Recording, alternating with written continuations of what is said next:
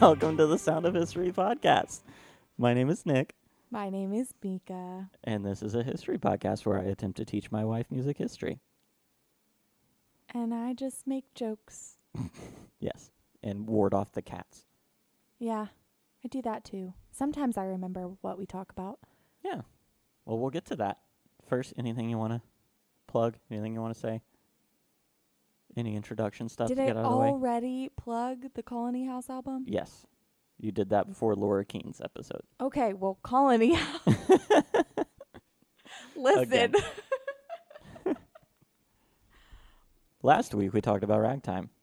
You want to explain to us what ragtime is? Ragtime is the music in the background of silent films, where the one guy bursts through the door to the saloon and Why are is you like, so stuck on westerns? I don't, because that's how None I of the know songs- ragtime. And None they of the all songs we listened to were westerns. No, but can you not picture it where like it's the saloon and the guy like pushes through that weird door that doesn't have a top or a bottom. It's just basically a gate. It's a curtain. And no, it's made out of wood. Yeah, I know. It's a I know door. what you're talking about. Okay, well then you know that it's this. That's ragtime. But the song I hear in my head when I think of that scene is that weird one that's like I can't do Oh it. no, you're right. You're right. Yeah, it's got Okay, like that weird so- like whistle thing.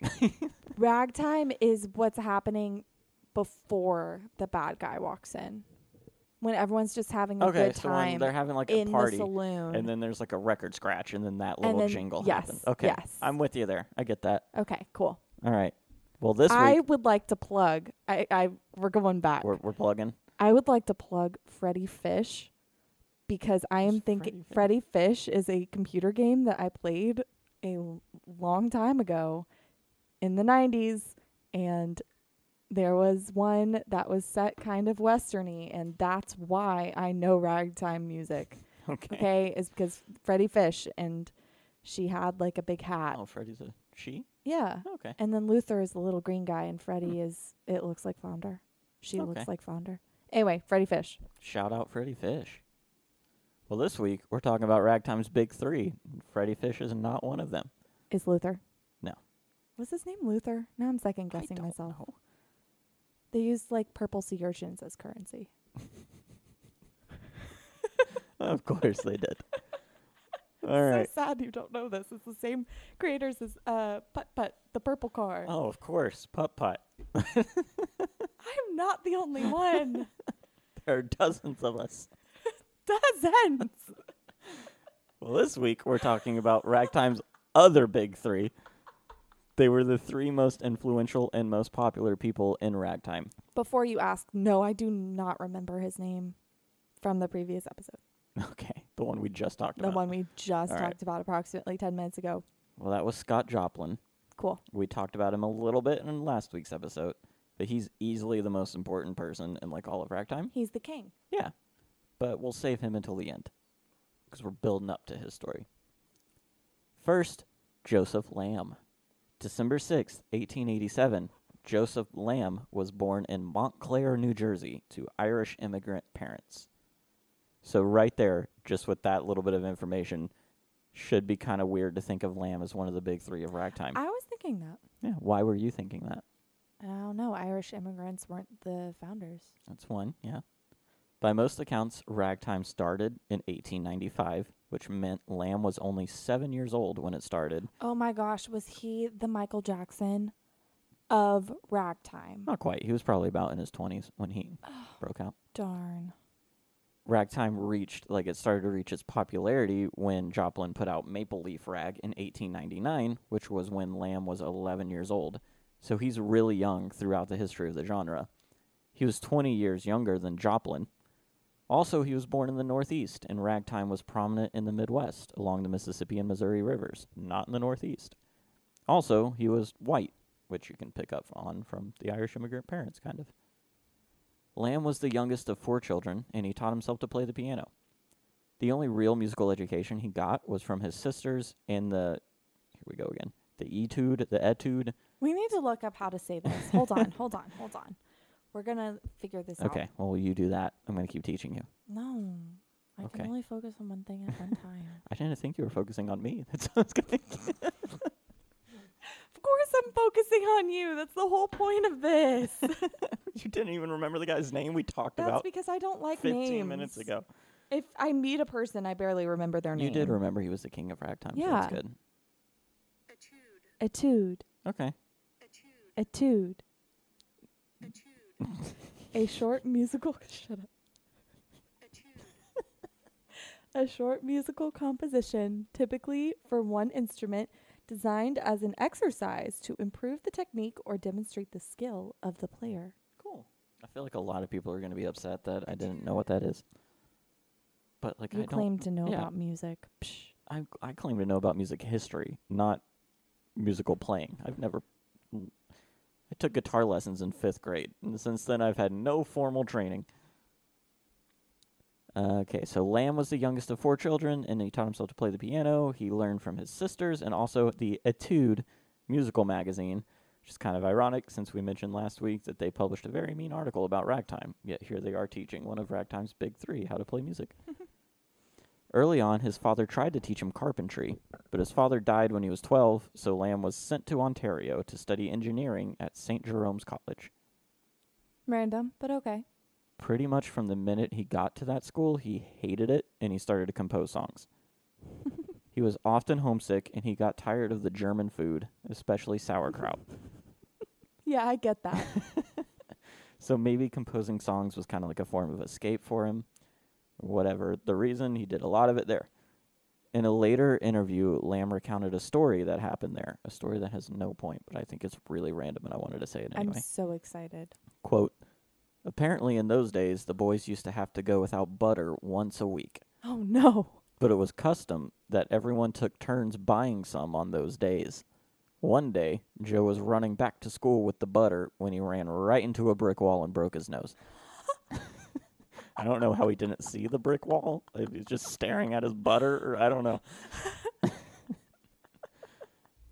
Anyway, at age 16, Lamb dropped out of school and took a job working at a dry goods store in New York City. It was here that his interest in ragtime really started to take off. He would spend a lot of money on sheet music and, in 1906, even started his own little ragtime group, which was called the Clover Imperial Orchestra. That sounds so fancy. Yeah. He thought he was the coolest. He was the coolest. Don't break this little kid's heart. Okay. While shopping for music at John Stark's store, John Stark was a ragtime publisher, in 1907, Lamb met his idol, Scott Joplin. A much older Lamb gave an interview where he talked about the meeting. He said, quote, I was in the publishing office of John Stark purchasing some of Joplin's more recent works in late 1907. Before leaving, I vocalized my wish to meet the master at some point, and the clerk pointed to a man with one leg wrapped up sitting across the room and said, there he is. Shut up. Lamb told Joplin that he had been writing his own ragtime, and Joplin arranged to hear it. So one of the first songs Lamb played for him was called Sensation, which went on to be Lamb's first published song. This is so cute. After hearing the performance, Joplin apparently said, that sounded like a good color drag, which was the best compliment for Lamb. So basically, Joplin's like, an African-American right could have wrote that. So, yeah. I love that. Joplin sent Sensation to his own publisher, John Stark, and from that point on, Stark would publish pretty much everything that Lamb sent him. From 1908 until 1919, Stark published 12 of Lamb's songs. In 1914, Lamb got a job with the financing branch of an import business called L.F. Domerich and Company. From then on, music became just more of a hobby for him. Oh, dude, you were so promising. But by that point, ragtime was on its way out. Oh, that's fair. It was. It only started like dying 15 in around years. 1917, and this is 1914. He so. had his fun then. That's Yeah. fine. He still published a few songs until 1920, when the popular focus shifted from ragtime to jazz, and Lamb just apparently wasn't all that interested in making jazz music. From then on, Lamb led a pretty quiet life after that. He worked as an accountant in Brooklyn. But over the years, he continued to play music and mastered the ragtime genre in a way no one else had, and maybe no one else ever had the chance to, because everyone else stopped playing, and he was just like, I really like ragtime. So, like, Aw. he's in the 40s still playing ragtime when everyone else has stopped. Do what you want to do. Yeah, exactly. He kept playing ragtime when everyone else had either moved on to jazz or died. In the 1950s, there was a miniature ragtime revival. No, I'm sorry. I'm sorry. sorry. We have to go back to how you delivered that line. It's actually kind of important because, like, as we're about to see, we know about Lamb because he was still alive when people cared. A lot of these other people weren't alive when people started to care. So we don't know much about him. Hadn't even moved on or died. Continues without a break. That was so funny. In the 1950s, there was a ragtime revival. People became very interested in ragtime for the first time since about 1920. At that point, people were really shocked to learn that Lamb, one of the best ragtime musicians of all time, was still alive. They also were shocked to learn that he was white. Through the 50s, Lamb started People to be racially profiling just like me. Y'all, we all need to do better. Yeah. I mean, I guess That's it's a not compliment. profiling. That's a big compliment to Lamb because it's like it's a ragtime's an African American genre of music, and they were like, this guy's so good, he has to be part of that community. Through the 50s, Lamb started to polish and release new music for the first time. Some of it was unreleased old songs, and some were new songs that he had written over the course of the years. There are some really interesting interviews with Lamb from this period because people were like interested again. He was like able to tell his story and the story of ragtime. Fun. Lamb died of a heart attack in Brooklyn in 1960, Less fun. 1 year after his last album released. Here is Lamb playing one of his songs called Contentment Rag.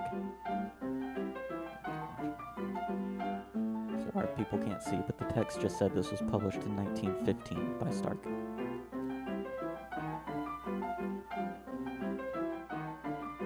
It's got a little fun tune. I enjoy it. Fun little jaunt. All right. That is Joseph Lamb. Pretty cool guy. Joseph Lamb. The next one we're going to be talking about is named James Scott.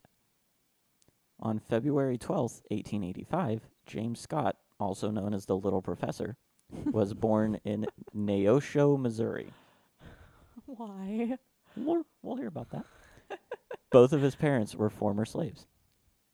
Scott learned piano by listening to his mother play blues, folk, and gospel songs. He also took lessons with a guy named John Coleman, who was a local piano professor. He had perfect pitch, so learning the piano was basically a breeze for him. I hate people like that. Yeah, I it's don't, so but like unfair. that's not fair at all. Like It's really I don't unfair. I don't get it. You freaks of nature out there. I'm so jealous. But at the same time, they've given us a lot of really good music, so I mean, hats off to them. Do you know Charlie Puth has perfect pitch? I believe it. I've always crazy. liked him. And apparently he has this talent where, like, you can play him any song and he can just recreate it on the piano, I mean, regardless that's how, of if he's that's ever how heard Perry it or not. learned. That's how Perry does music. Like he would do that. That's crazy. That's my brother.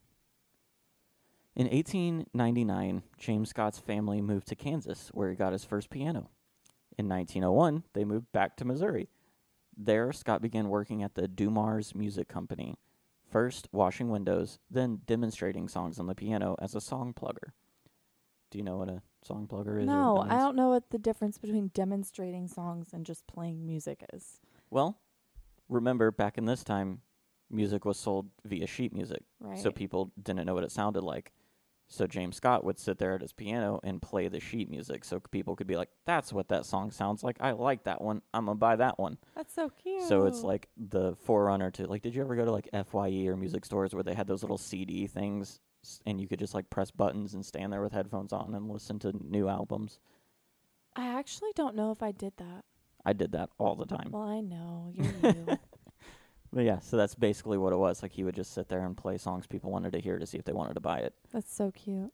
But with that job, he sometimes snuck in a few of his own songs that he wrote. Oh, sneaky, sneaky. That caused demand for his music to grow. Like people would hear him playing his music and be like, I want that one. Did he ever get in trouble for it? No, actually. In 1903, Dumars, the guy who owned the shop, gave in and started publishing some of his songs. That's awesome. So his first song, A Summer Breeze, March and Two-Step, was published in 1903. By the next year, 2 more of Scott's songs were published by Dumars. They did well, but apparently not well enough, since Dumars had to close up shop. Scott was still gaining in popularity and was able to perform in saloons around Kansas and Missouri. Saloons, you say? Saloons, I say, like a Western. In 1905, Scott took a trip to St. Louis, Missouri to go on the pilgrimage that all great ragtime musicians had to do. He went to find Scott Joplin. After finding Joplin, I don't know how we don't have a funny story this time, He ran into a brick wall. Scott played some music for Joplin. After that, Joplin introduced him to John Stark, who was, as we already said, Joplin and Joseph Lamb's publisher. Stark published the songs that Scott played for Joplin in 1906, which was called Frog Legs Rag, What? and it became a massive hit. It was the second best-selling song that Stark ever published, only behind Joplin's Maple Leaf Rag, which was like the biggest song of all time. I like how all of the names end in rag. Yeah, got a little marketing play. Stark would regularly publish Scott's music until 1922. I don't know if like John Stark as a publisher just automatically published whoever Scott Joplin sent to him because Sounds like it. he's Scott Joplin, so like he knows what he's talking about when it comes to ragtime. So if he sends someone to you, it's like, yeah, sure, let's do it. Or if like there were a few that we don't know about and Joplin was just like, well, I'll just send everyone there. Who cares? Like everyone just go to John Stark. That'd be But- cute. I mean, whatever, like this one seemed to work out. So in 1914, Scott moved to Kansas City, Missouri, and he married Nora Johnson. He taught Nora music Jones. in I'm sorry, that was stupid. he taught music in accompanied silent movies at the Panama Theater. What ya think about that? According to his cousin, Patsy Thomas, quote, everybody called him Little Professor. He always walked rapidly, looking at the ground, would pass you on the street and never see you. He seemed always deep in thought. That's so cute. Yeah. I'm also guessing he's probably not the tallest man if he's nicknamed the Little Professor. Yeah. There's a description of him playing in a saloon, quote, sitting at the keyboard with his left leg wrapped around a leg of the stool and bouncing up and down with the beat as he played, his short, square-tipped fingers literally flying over the keys as he attempted to squeeze the greatest number of tones into the space of each beat. I love that. That was very descriptive, and Yeah. I really would have loved to see that in person. Mm-hmm. Also, I like how he sits because I feel like that's You sit similar like to me. that? Like, I'm going to sit however the heck I want Yeah. to. That's not a normal way to sit. He seems like a guy who's just super into the music and just like lost himself in the music and didn't care what he looked like or what happened. just Like was he's doing it. just playing. That's so cool. Unfortunately, the last years of his life weren't exactly happy ones. Due to talkies or movies with sound, he lost his work at the theater. Oh, baby. Due to jazz, he lost his prominence as a musician. His wife passed away without having any children. He moved in with his cousin before passing away in 1938 at the age of 52. Oh. There isn't as much information on Scott as I would like for there to be, because he seems like such a cool and interesting guy. Like, I would like to know more about him. But at the time, no one really thought to record more about his life. And unlike Joseph Lamb, he wasn't still alive during the ragtime revival, so, like, we don't have his own account of his story. Well, it could have been. Dang. Yeah. So a lot Another of his 10 story is years. lost, which is kind of sad. Do we get to hear any of his music? Actually, no, I don't have any linked here. Oh. It wouldn't be him playing, because I don't think anyone recorded him playing, so it'd Mm. be someone else playing something he wrote. But I'll find one. I'll find one of his songs and I'll link it in the show notes. Oh, you have to show me too. Yeah, I will. Cool. Now we're on to the Big Daddy, Scott Joplin. No, he's not the Big Daddy. Why not? 'Cause he's the king. Okay, fine. You can't just throw these nicknames around, okay? That's He my decided nickname that for he him. wanted to be the king. I will just say straight up, I love Scott Joplin. He's one of my favorite characters in music, like American music history. I think he's so cool. There's not a whole lot of reason behind that. I just think he's really cool, and I think like what he did is super special. And he's like, I think he deserves a lot more credit than he gets. Like, no one really talks about Scott Joplin all that much, but what he did led pretty directly to jazz, which is like the biggest genre in American history. So like, I don't know. I think he deserves more credit than he gets. Nick would like to plug Scott Joplin. Go listen to Maple Leaf Rag. It's a banger. There's a little bit of controversy surrounding where Joplin was born. The old legends. You're going to say something about that? I don't know yet. The old legends say he was born in Texarkana, Texas. That's where my best friend is from. I knew you would say that. In 1868. However, Texarkana was not established until 1873. So maybe he was born in the place that eventually became Texarkana, or maybe he was born 40 miles south in a place called Linden, Texas, which is where he was living at the age of 2, according to census data. But I mean, it really doesn't matter. He's from Texas. Texarkana. Well, I mean, if he's from Texarkana, he could be from Arkansas or Well, it's Cana. specifically this Arkansas. is Texarkana, Texas. Can. Like that's what because he's a Texan, so like he's from Texas. No. What are you trying to do here? What's the Cana part of Texarkana? What's the what? The Cana part of Texarkana. Arkansas? No, that's R. Oh, I thought it was 3, but no, it's just Texas and Arkansas. Oh, wait, no, what's the Cana part? Whoa. Okay, we're gonna move on. His family moved to Texarkana, Arkansas, where his father worked the railroads and his mother worked as a cleaner. By the way, I kind of missed this in my script. Sorry. His father was a former slave, and his mother was a freeborn African American from Kentucky. He was the second of 6 children. So yeah, his father worked the railroads, and his mother worked as a cleaner. Both of his parents were musical. His father played the violin, and his mom sang. And they gave him kind of rudimentary education in music when he was a kid. But, like, I mean, none of them, they weren't technically trained, so neither of them could give him, like, full-on You don't lessons. have to be technically trained. No, but helps, probably. By the age of 7, he was playing the piano in rich people's houses while his mom cleaned them. That's so bougie. In the early 1880s, his dad left for another woman. One of Joplin's biographers claims that Joplin's mother's support of Joplin's musical education led to the split. Joplin's dad wanted him to pursue more practical employment because music wasn't really going to pay the bills at that point, but his mom understood the talent that Joplin had and thought he should pursue that. Good job, Mom. So apparently that caused some tension in their marriage, and his dad left. That's such a bummer. Yeah. Most of his musical education came from a German Jewish immigrant named Julius Weiss. Weiss was, quote, no stranger to race hatred. As a German Jew, he was often slapped and called a Christ killer. Whoa. Yeah. Weiss was employed as a music professor by a prominent business family in the area. So basically, he taught rich kids how to play music. But he recognized that Joplin's mom struggled to support her 6 kids alone, and he saw that Joplin was really talented. So Weiss taught him free of charge and even helped his mom get a used piano so that Joplin could practice. That's so nice. Mm-hmm.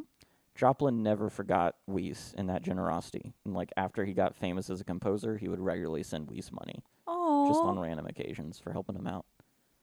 It's kind of crazy, like, how much of American music history is owed to these little unsung heroes like Weiss. And, like, there was another, I think, Jewish immigrant who taught, like, Stephen Foster when he was a kid. And it's like, we don't remember these guys' names. No one talks about them. They don't have any recordings. But without them, how much of music would be different now? It's crazy. Anyway. It's really crazy how the small things that you do can impact people and impact the world. Wow. Yeah. Be conscious of Yes. the decisions that you're making And the be way nice that to you're people. kind to people and stuff, you know? Especially poor kids who are musically gifted. But only if they're musically gifted. If they're not, then just kick them to the curb, the hooligans. In the late 1880s, Joplin had been performing in a few shows, but he decided to go all out. He quit his job at the railroad in order to be a traveling musician, which is always a smart move. I mean, people are making that decision right now. Exactly. We're still having the same reaction to all of them, so. He played for a bit with the Texarkana Minstrels, but he found that it was hard to find good work as a black pianist. Until in 1893, he played at the Chicago World Fair, where he realized how much the general public loved African American performers, and they loved their music. So I imagine like this is where his interest and resolve to be a full-time musician like really hardened. Like before that, it was waning a little bit, and he's like, maybe I'll just go back to the railroad. But playing at the Chicago World Fair, he was like, people really dig this. This could be huge, so I'm going to push on, and I'm going to keep at it. In 1894, Joplin came to Sedalia, Missouri, which is the city he is most tied to. Even though there is no record of him permanently living there until 1904, he was still around the area. There's still a little festival in Sedalia every year in his honor. Good job. Yeah. So cute. Joplin had published a few songs in 1895, but none of them were like hits. But while living in Sedalia in 1897, Joplin published his first piece of ragtime called Original Rags. But since he was an unknown artist, he was forced to share credit with another composer who was better known. So it was like co-authored by Scott Joplin, even though he wrote the whole thing. But they had to put another guy on there so they could sell it. In 1899, he published the song that would change his life, Maple Leaf Rag. There's a lot of contradictory stories about how the song came about, but it's highly likely that he wrote it several years earlier than it got published, because it was already a well-known song in Sedalia before it got published. Joplin would play it around town before someone finally agreed to take the chance on it. Joplin approached a lot of publishers without success before being signed by John Stark in 1899, who was a retailer of musical instruments. Stark is just getting it. He really knows, is. He knows what's up. He's calling out those people who's going to be big. Through his career, Stark would become Joplin's most important publisher. The contract that they signed stated that Joplin would be paid 1% for each sale of Maple Leaf Rag, with a minimum sales price of 25 cents. He's only paid 1%. Yes. So he's paid 1% of 25 cents. Well, that's the minimum. I guess it could sell for more, but 1%. yeah, it's not a lot. Holy cow. Sales started slow, but eventually they would be a source of steady income for the rest of Joplin's life. The fact that he's getting steady income off of 1% of 25 cents. Well, probably a little bit more at that point if it's livable, but oh my gosh. Yep. Maple Leaf Rag became the standard for ragtime music. It served as the model that other composers copied. It led to Joplin being called the king of ragtime by many people, including himself. Did we play Maple Leaf Rag last episode? You did, but let's listen to it again. Okay, well, here it is. This is cool because you can see the guy's fingers playing it, too. I'm, entranced. Yeah, this is a cool video. You guys need to come watch this video. I was going to try and say the channel name, but I don't think I can pronounce that guy's name.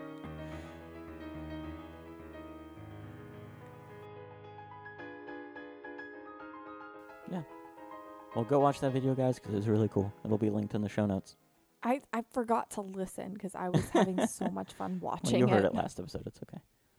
In 1900, Joplin and his wife moved to St. Louis. They had a baby daughter who died shortly after birth. Oh. Apparently, their marriage was a difficult one because they lost a baby right away. Yes. And also, Joplin's wife didn't like music.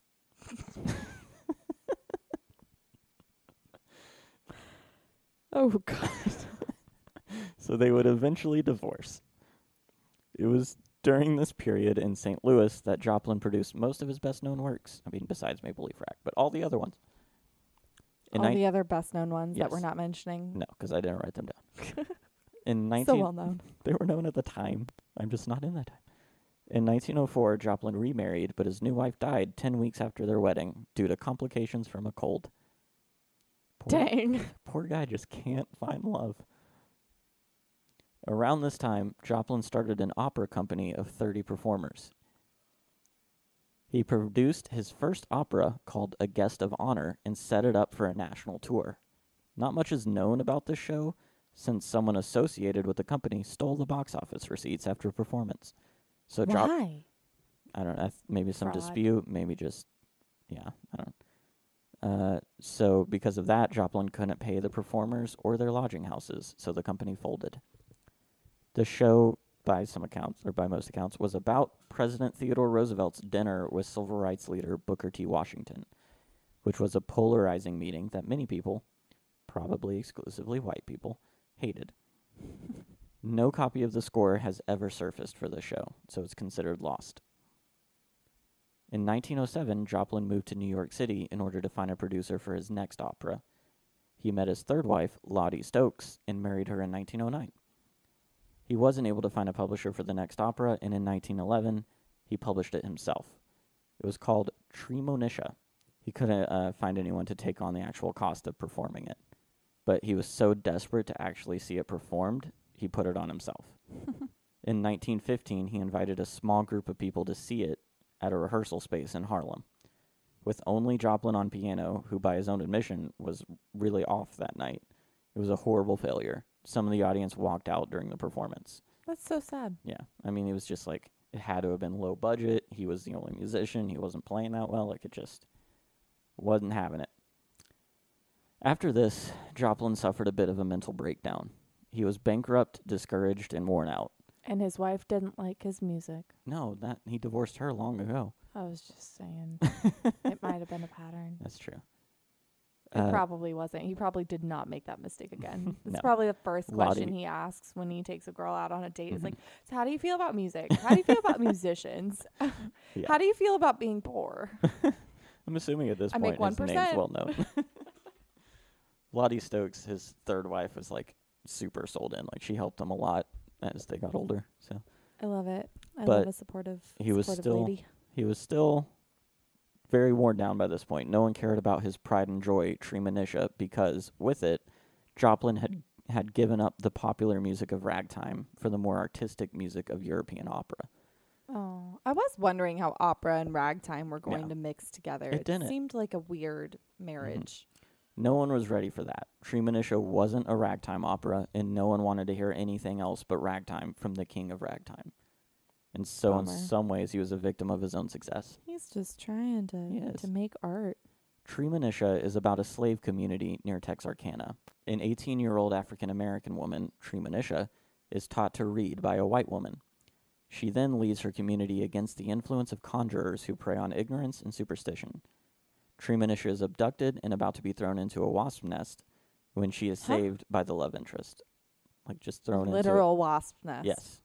Like, either to be killed or tortured, I don't know, but it's not going to be pretty.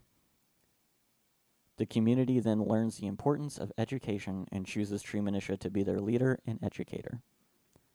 The opera... And she gets married to the guy who saved her from wasps. Probably. And lived happily ever after. The opera celebrates the African-American music that Joplin grew up with. It is seen today as a great record of rural black music from the late 19th century. That's awesome. I'm so Yeah. sad that this wasn't a big thing. Like Mhm. I can Yep. tell like he put so much into it. He incorporated a lot of it, like a lot of the style of rural black music, to form the backdrop of Treemonisha's community.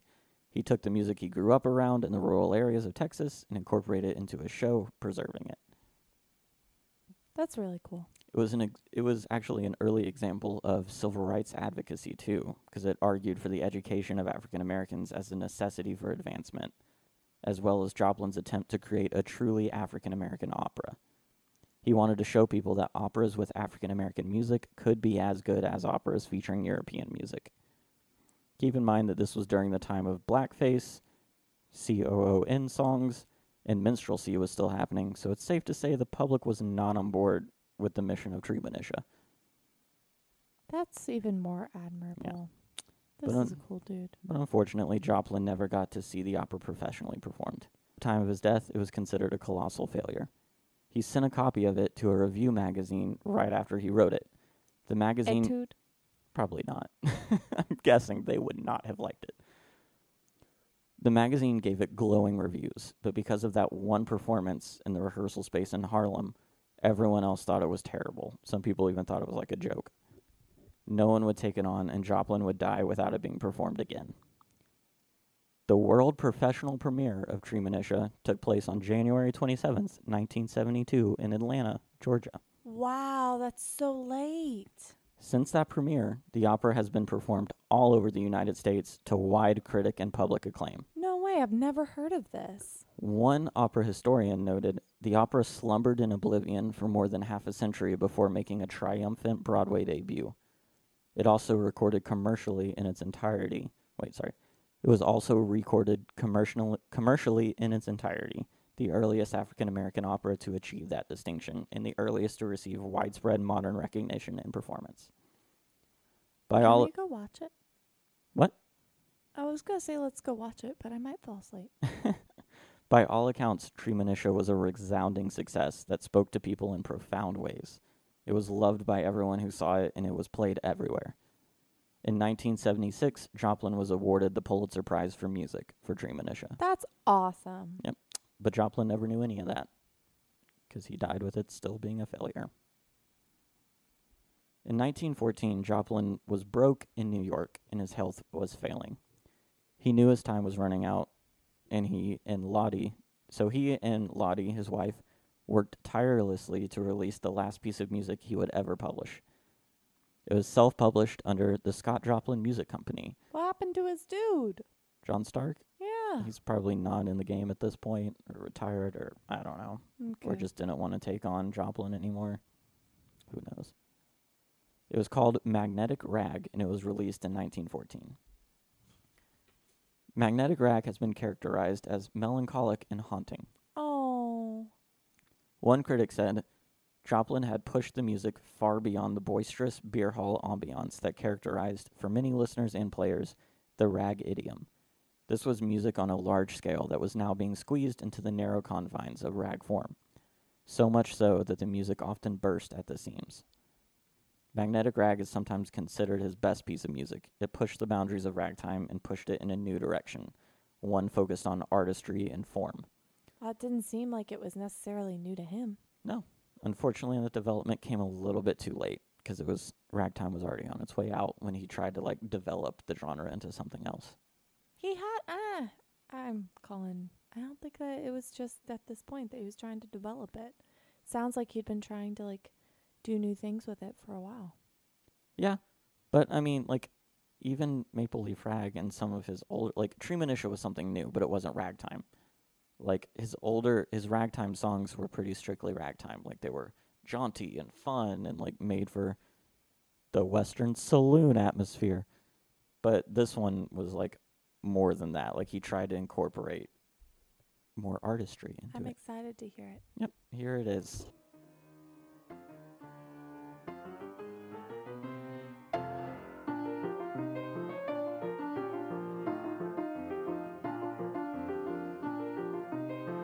It's really interesting how people can channel what they're feeling into an instrumental song. Yeah. Instrumental's never really been my thing. This one's really good. I like it.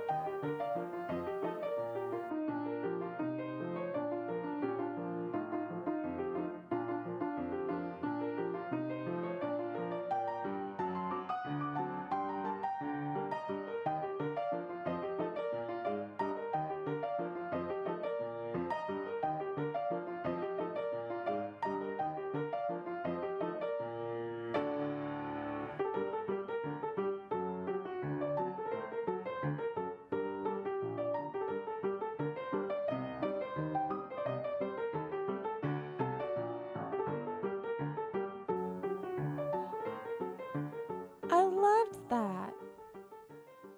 By 1916, Joplin was suffering with neurosyphilis.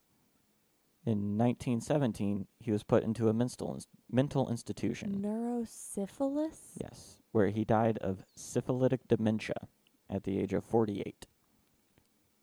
He was buried in a pauper's grave that went unmarked for 57 years. Wow. His grave was finally given a marker in 1974, which was the same year that a movie based on his life won Best Picture at the Oscars. Wow. Through his brief but powerful career, Joplin wrote 44 ragtime pieces, 1 ragtime ballet, and 2 operas. He's pretty incredible. Here is the ending dance of Tree Minutia. This is one the people at home are probably going to want to watch because you're not going to get a full picture just from hearing.